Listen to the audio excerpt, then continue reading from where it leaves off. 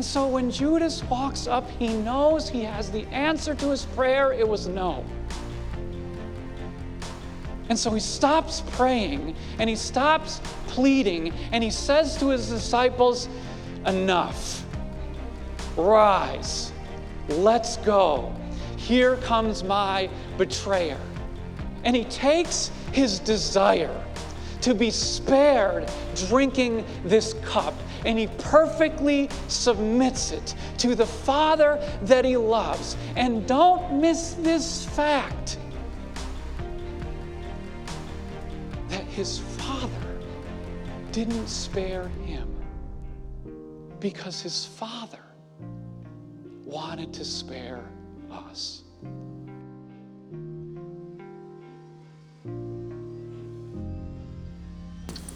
The following is a sermon from Peace Lutheran, a church located in downtown Aiken, South Carolina.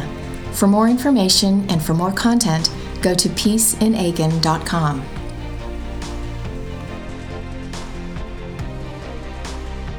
Jesus.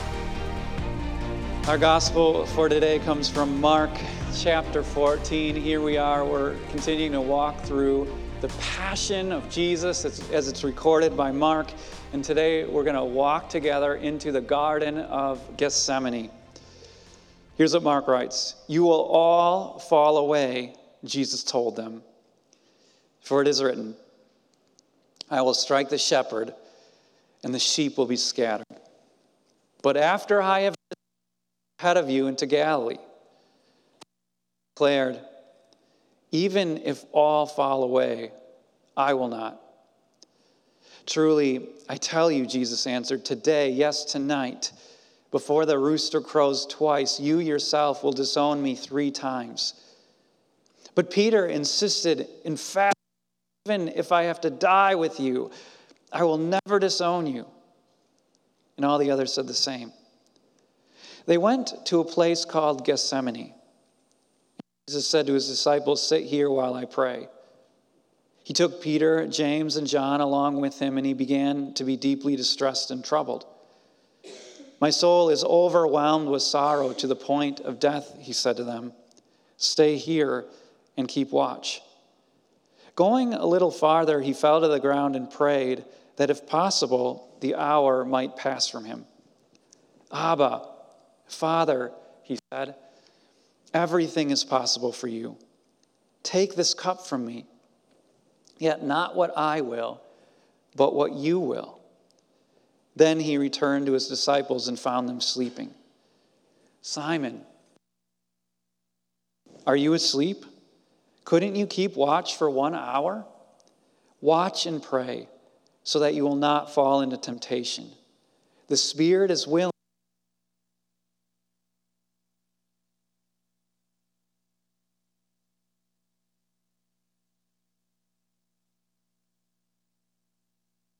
they did not know what to say to him. Returning the 3rd time, he said to them, are you still sleeping and resting? Enough. The hour has come. Look, the Son of Man is delivered into the hands of sinners. Rise, let us go. Here comes my betrayer. This is the gospel of our Lord. Go ahead and be seated.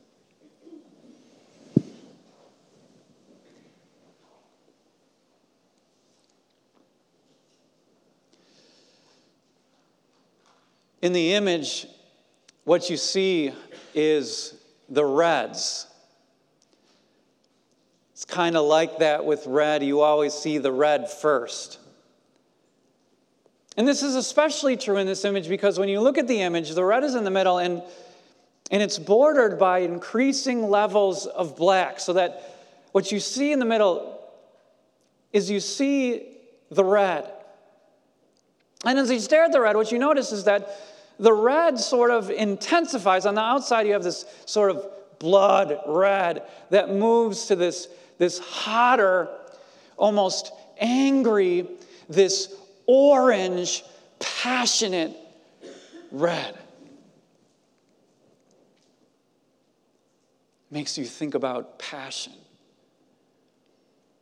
Red is always attached to passion. The boyfriend who brings his girlfriend red roses. Valentine's Day, red.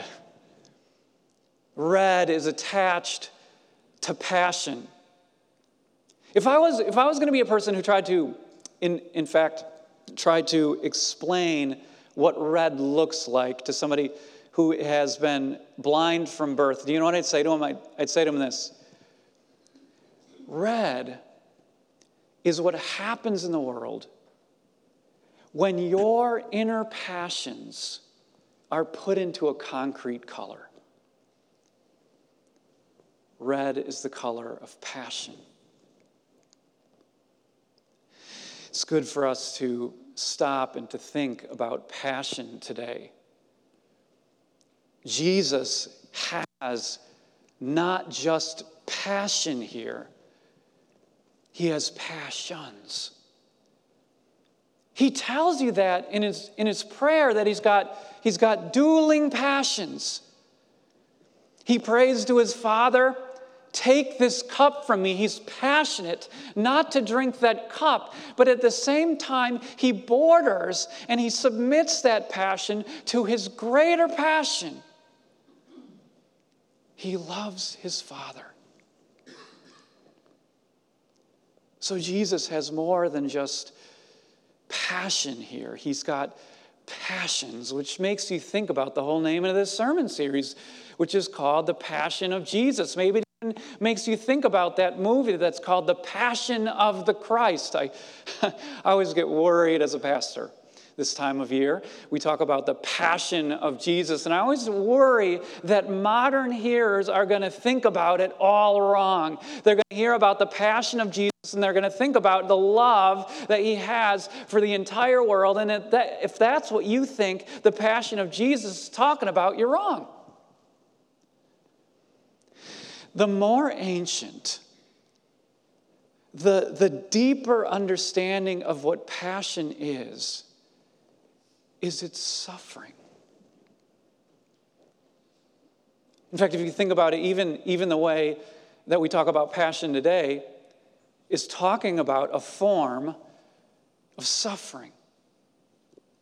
If somebody says, I'm passionate about her, you know, a man is saying, I'm passionate about her. What is he saying? He's saying, I am suffering. I am undergoing a form of deprivation without her. I need her. See, it's not just passion, it's suffering that needs to be satisfied, that needs to be put at rest. And Jesus here shows us that we have dueling passions.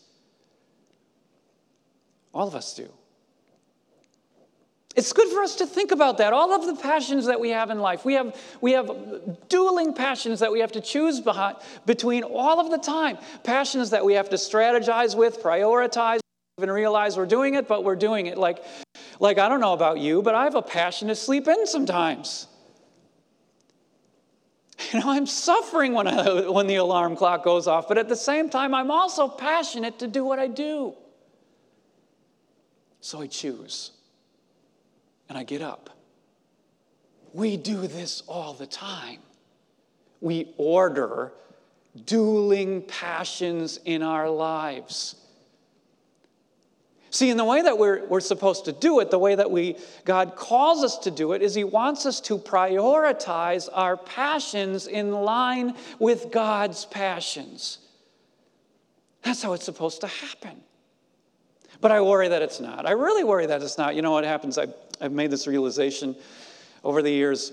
I teach the 9th and 10th commandments, which are about not coveting. And normally when I have to teach the 9th and 10th commandments, I have to teach people what coveting is, which really concerns me. Because that means that people, coveting at its essence, what is it? It is a misordering of your passions. See? It's not dealing with your passions correctly. And when people don't know what coveting it is, that means they don't even realize they're supposed to be ordering their passions in the first place. The other thing that proves this is this. This is a call to repentance maybe for many of you in here. Do you know how sad it is when you don't know God's passions for the world? Have you ever thought about it? How sad is it when you don't realize that's the 10 Commandments? How sad is it when there's an adult who doesn't know how to tie their own shoes? How sad is it when there's an adult walking around the world who doesn't know their ABCs? It's even sadder when there is an adult who doesn't have God's 10 passions memorized. So that what's happening is you are going out into the world and you have no grid. You have no categories. You have no ability to say this passion is more important than that passion.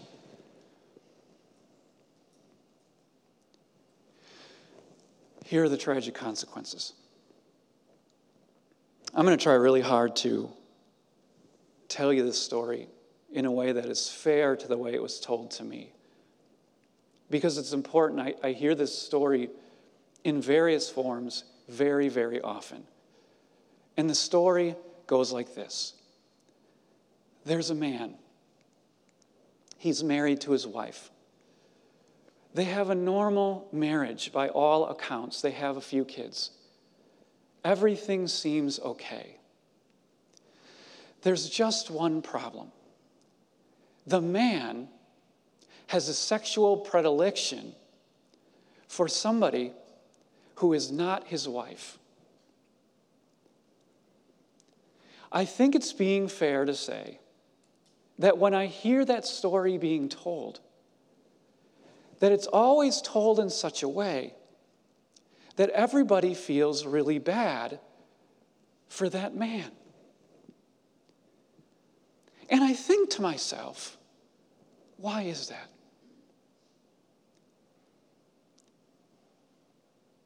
I've come to a couple conclusions.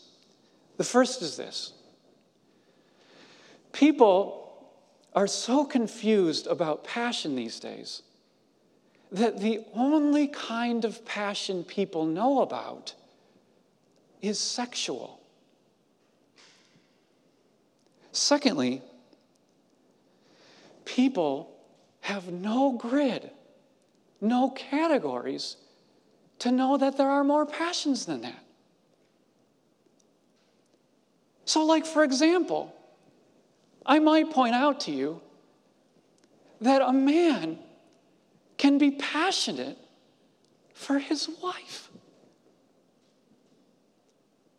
And a man can be passionate for his kids. And a man can be passionate and say, you know what?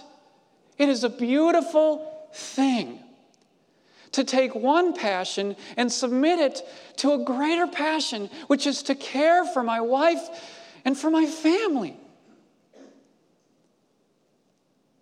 See, there are more passions than just sexual passions.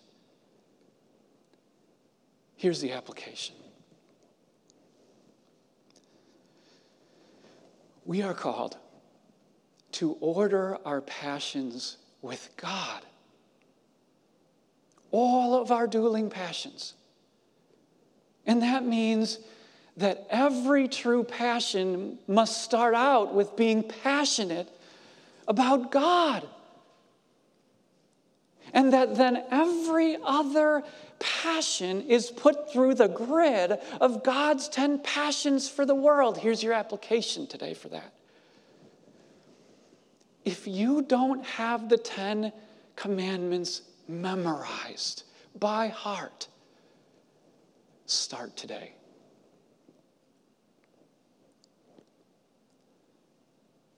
In the image, you see the red.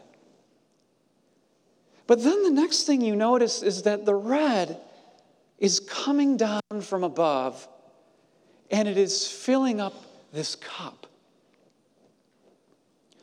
Under the cup is this face.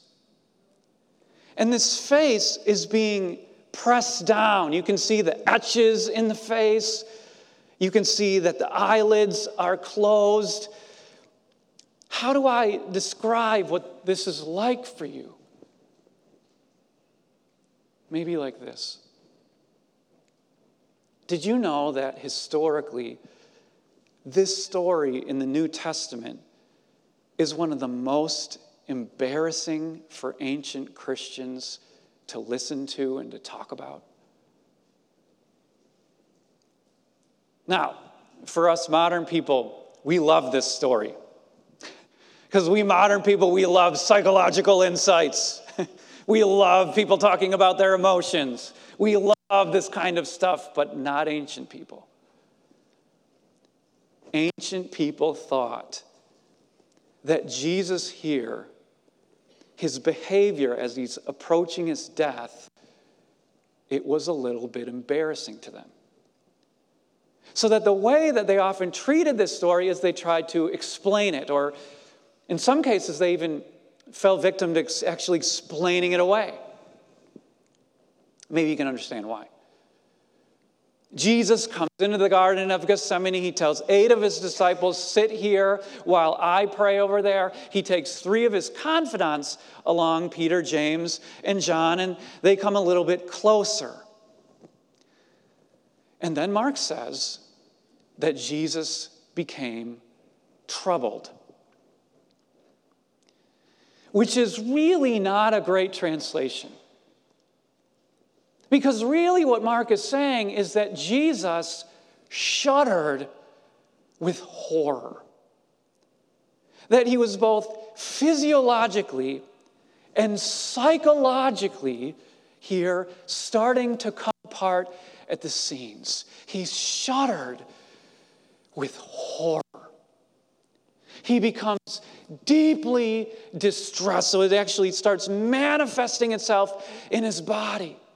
He tells his disciples that. You can even see it in the intimacy of prayer, which, by the way, you should really pay attention to, because Jesus doesn't share his feelings with you very much. You can read the gospel, read all of the Gospel of Mark. Do you know how many times Jesus tells you how he feels? Only 5 times we're told how Jesus feels in the Gospel of Mark, but only here this in depth. He says, my soul is overwhelmed to the point of death. This is what was embarrassing to ancient Christians. Jesus was approaching his death like this. See, because ancient Christians, they knew the stories. They knew that there were other people who did not approach their death like this. They knew the story of how Socrates died. Socrates, the great philosopher. There's a picture that you can look up. It's done by an artist by the name of, it's a French guy, so I'm probably going to pronounce it bad, by Jacques-Louis David. And it's called The Death of Socrates, and it's a classic depiction of how Socrates died. There he is. He's sitting there on the mount with perfect peace, it seems like. There it is. What does he do? He's not worried. He's not concerned. Everybody around him is. Everybody around him is very overwhelmed. Everybody around him is very, depressed and upset and distressed. But Socrates takes the time not to be upset, but to deliver one final lesson to his disciples. And he's got one hand and he's teaching the disciples, while with the other hand he's reaching out to grab the cup of hemlock that he's about to drink. And then there's Polycarp. Polycarp is a very important Christian figure. He was the disciple of the Apostle John, who was the apostle of Jesus, a very important figure in church history who was martyred. In fact, we, the church, we celebrated its commemoration early last week. I was reading about it in my devotions before I put this sermon together, and so I read the story. Do you know what happened with Polycarp? He's coming out. He's about to get burned at the stake. He's waving to the crowd. He's praying this magnificent prayer. He's so calm and at ease that, in fact, as the history goes, they don't even bond him. They don't even tie him up like you normally do when they're going to burn you at the stake. But if you bring it a little closer to home, during the Reformation, there were martyrs there too. A couple guys by the name of Van Essen and Vos. People wanted to stop the Reformation truth from going out. We have been saved by grace through faith in Jesus. We can't have that message going out in the world, so we got to kill it. And so they took these two guys to the marketplace in Brussels. They tie them up to wood. They burn them at the stake. But you know what those two guys did? As they were lighting the wood on fire, they sang the Christian song, Te Deum Laudamus, which in English translates, we praise you, O God. All of these figures, they faced their death with almost perfect peace. This is what was embarrassing to Christians. But see, Jesus was facing something different. He tells you what it was. In his prayer, what did he say? He said, Father, take this cup from me. None of those men had to drink that cup. He said, take this cup from me. What is the cup? It's the cup that's spoken about all over the Bible. It's the cup that's spoken about in Psalm 78. The cup that wicked people have to drink down to the dregs. It's the cup that's spoken about in Jeremiah 25 that all of the nations, all of the wicked nations are going to have to take down. It's the cup in Habakkuk chapter 2 of judgment. It's the cup that's spoken about in Ezekiel and Jeremiah and Isaiah and Jeremiah. And right here in Mark, it is the cup of God's wrath for sin.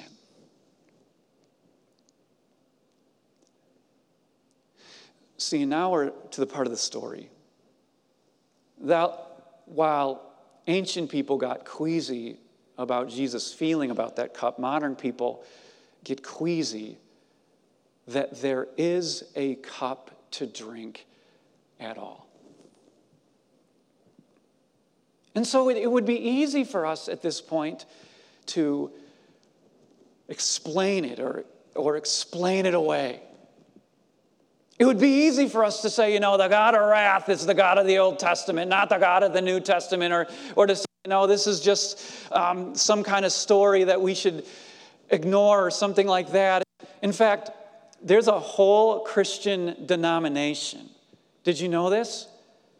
That is so queasy about the wrath of God that they tried to get the words in one of the most famous Christian hymns that's out there today, the hymn In Christ Alone, changed so that the wrath of God is no longer mentioned.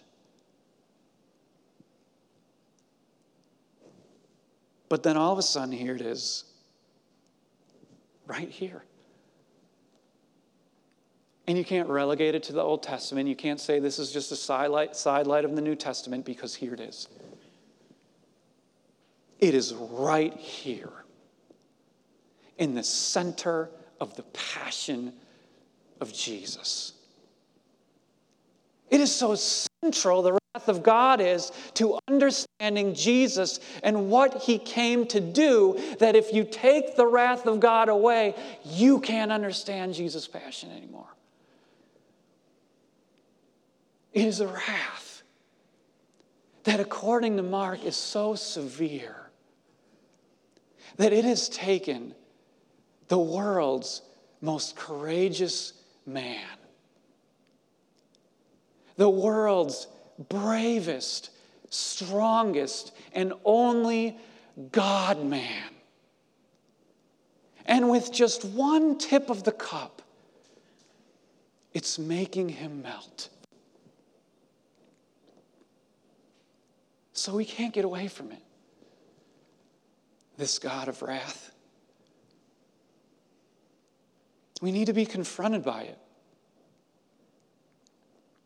See, God is not a God who says, no big deal if you're passionate about me or not. I'm okay with you being passionate about everything but me. No. He's jealous for you. And he is wrathful towards you when you are not passionate for him. He is not the kind of God who looks down on us and says, no big deal if you abandon your wife. I'm good with that. Move on. Enjoy yourself. No. He is wrathful. He cares about us. When we are wronged, when we are not cared for, when we are not passionate, as he has called us to be passionately loved, he is wrathful. This, by the way, is, of course, very, very good news for all of us. It is very, very good news for all of us because it means that God actually does love us all. He doesn't want any of us to be harmed, and he is wrathful when that happens. It's also very, very, very bad news for all of us. Because to the extent that we have not been passionate about God, and to the extent that we have not poured our lives out passionately for others, he is rightfully wrathful towards us. And if that scares you just a little bit, and if it causes just the smallest shadow to pass over your soul, and if it causes you just to quake just a little bit, then you have tasted it. See? You have tasted just a little bit of what Jesus was about to drink. See, the cup that he was saying, Father, take from me. I don't want to drink this, but your will be done, not mine. So if it's ancient people that got queasy, that Jesus is queasy about this, then it's us who are queasy that there's wrath at all. But we need to be confronted by it. Because then we can understand the passion that's at work in the world. See, in that picture, it's amazing. It's the passion, it comes down like a lava stream from heaven. And it fills the cup. And underneath the cup is this face. I told you it was pressed down, but it's more than just pressed down. It's more than just in pain. If you examine the face, you'll notice that there's no anger in the face. None. There is perfect submission.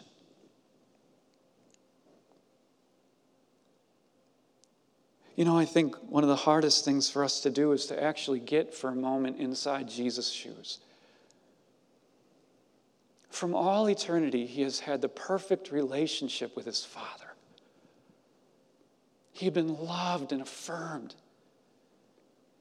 So much so that during his life here on earth, the Father had said about him, "You are my Son, whom I love. With you I am well pleased." He had been in a relationship with his Father. His Father always loved him and heard him and listened to him. His Father had always been there with him and for him. And then all of a sudden, Jesus prays this perfect prayer. You do notice it's a perfect prayer, right? He prays with perfect confidence. He says, "Father, you can do all things." See, he prays with perfect confidence. This is so much more than just this mustard faith that Jesus talked about, the kind of mustard seed of faith that when we pray with that kind of faith, that the Father is going to take a mountain if he has to, and he'll throw it into the heart of the sea. He prays with this perfect faith, this confidence that God can and do everything for him. Father, all things are possible with you. And he prays persistently. 3 times he goes back to the Father and he prays with all of his heart, and he prays with perfect submission. See, Jesus was never about himself. He was always about his Father. He said, Father, not my will, Father, your will. Father, I love you, Father, more than I love myself. It's hard for us to get our minds into that, especially what it must have been like when his Father answered the prayer. And his Father said no. See, sometimes people miss the story that's going on in the story. They'll say, the Father was just silent. No, he wasn't. And Jesus knew it too. Jesus' Father answered the prayer. It was a no. How did Jesus know it? Because Judas walked up. See, this is the passion of Jesus. The passion of Jesus was his Father. And so when Judas walks up, he knows he has the answer to his prayer. It was no. And so he stops praying, and he stops pleading, and he says to his disciples, enough. Rise. Let's go. Here comes my betrayer. And he takes his desire to be spared drinking this cup, and he perfectly submits it to the Father that he loves. And don't miss this fact, that his Father didn't spare him because his Father wanted to spare us. Don't you see that? That's the story. The story of the Father's passion for us. See, Jesus loved the Father. And as it turns out, the Father loves us. And so Judas was the answer to the prayers. Don't you see the passion? God is passionate for us. So much so that he would have us at the expense of his Son. See, so often I think this is how sometimes Christians think. They think, this is how passion works. We've got this God in the sky who is angry about our sins, and the real lover of humanity is Jesus. And if you think that that's what's going on, then you haven't listened to the story yet. Yes, Jesus loves us. Yes, he went to the cross. Yes, he drank the cup because he loves us. But first, he did it for his Father.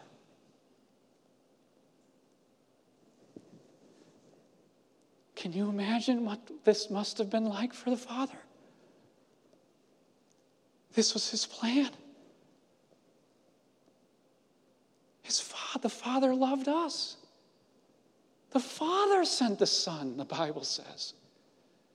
The Father has the plan. The Bible says the Father has a will. Jesus knows. And so the Father listens to this perfect prayer from this Son that he loves.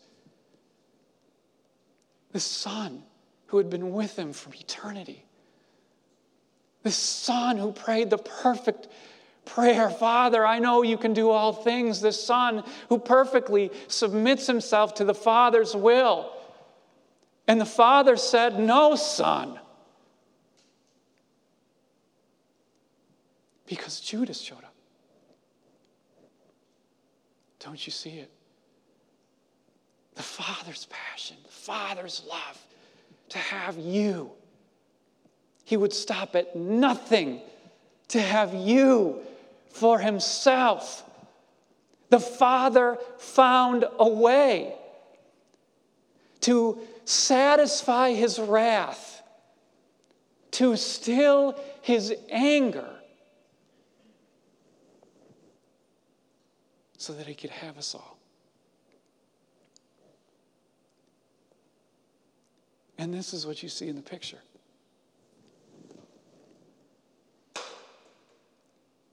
You see the wrath coming down. Jesus drinking the cup. So that each and every one of us might do nothing else but drink the cup of salvation.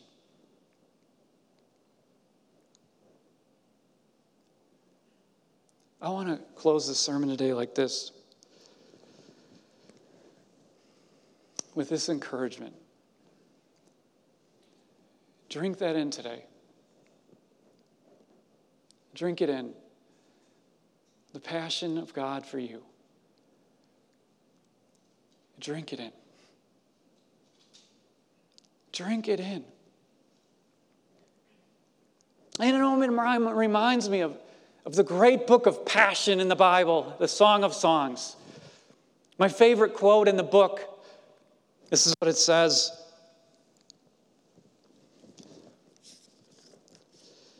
For love is as strong as death, its jealousy as unyielding as the grave.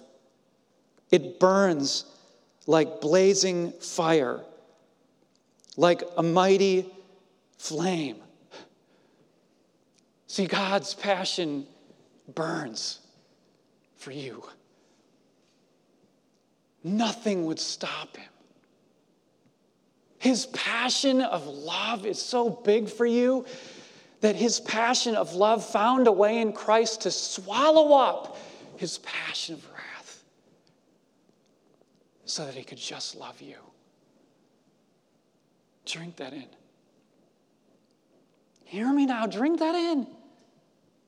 Your whole life you have found ways to slake the passion, the suffering in your soul, different ways, different people, different things. I'm telling you, there is no greater passion than God's love for you. Nothing will stop your hurting. Nothing will stop your suffering better or more perfectly than the love of God. Drink it in. The more you know the love of God for you, the more you will become passionate about God. The more you become passionate about God, the more you will be able to deal with the multiplicity of passions that you experience in your soul. The more you will be able to pray just like Jesus prayed. Father, your will, your passion, not mine.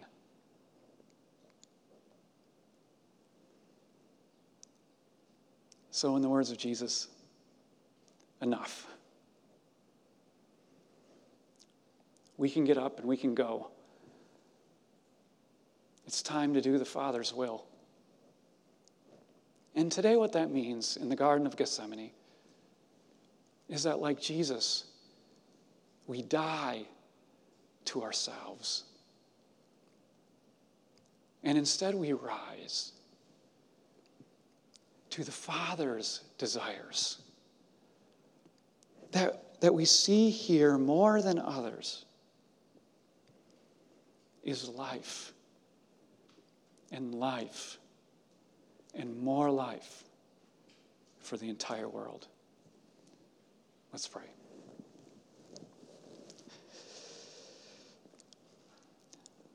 Thank you, Father, for being passionate for us through your Son, Jesus.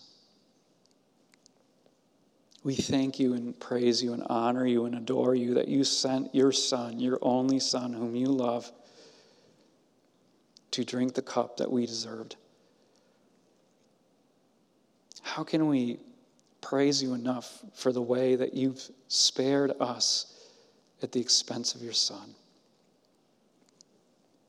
I pray, Lord, that you help each and every one of us to drink in your passion, that we might become more and more passionate for you, Father, and what you want, your desires for the world. Move us by your Spirit to be and do exactly that in our lives. Amen.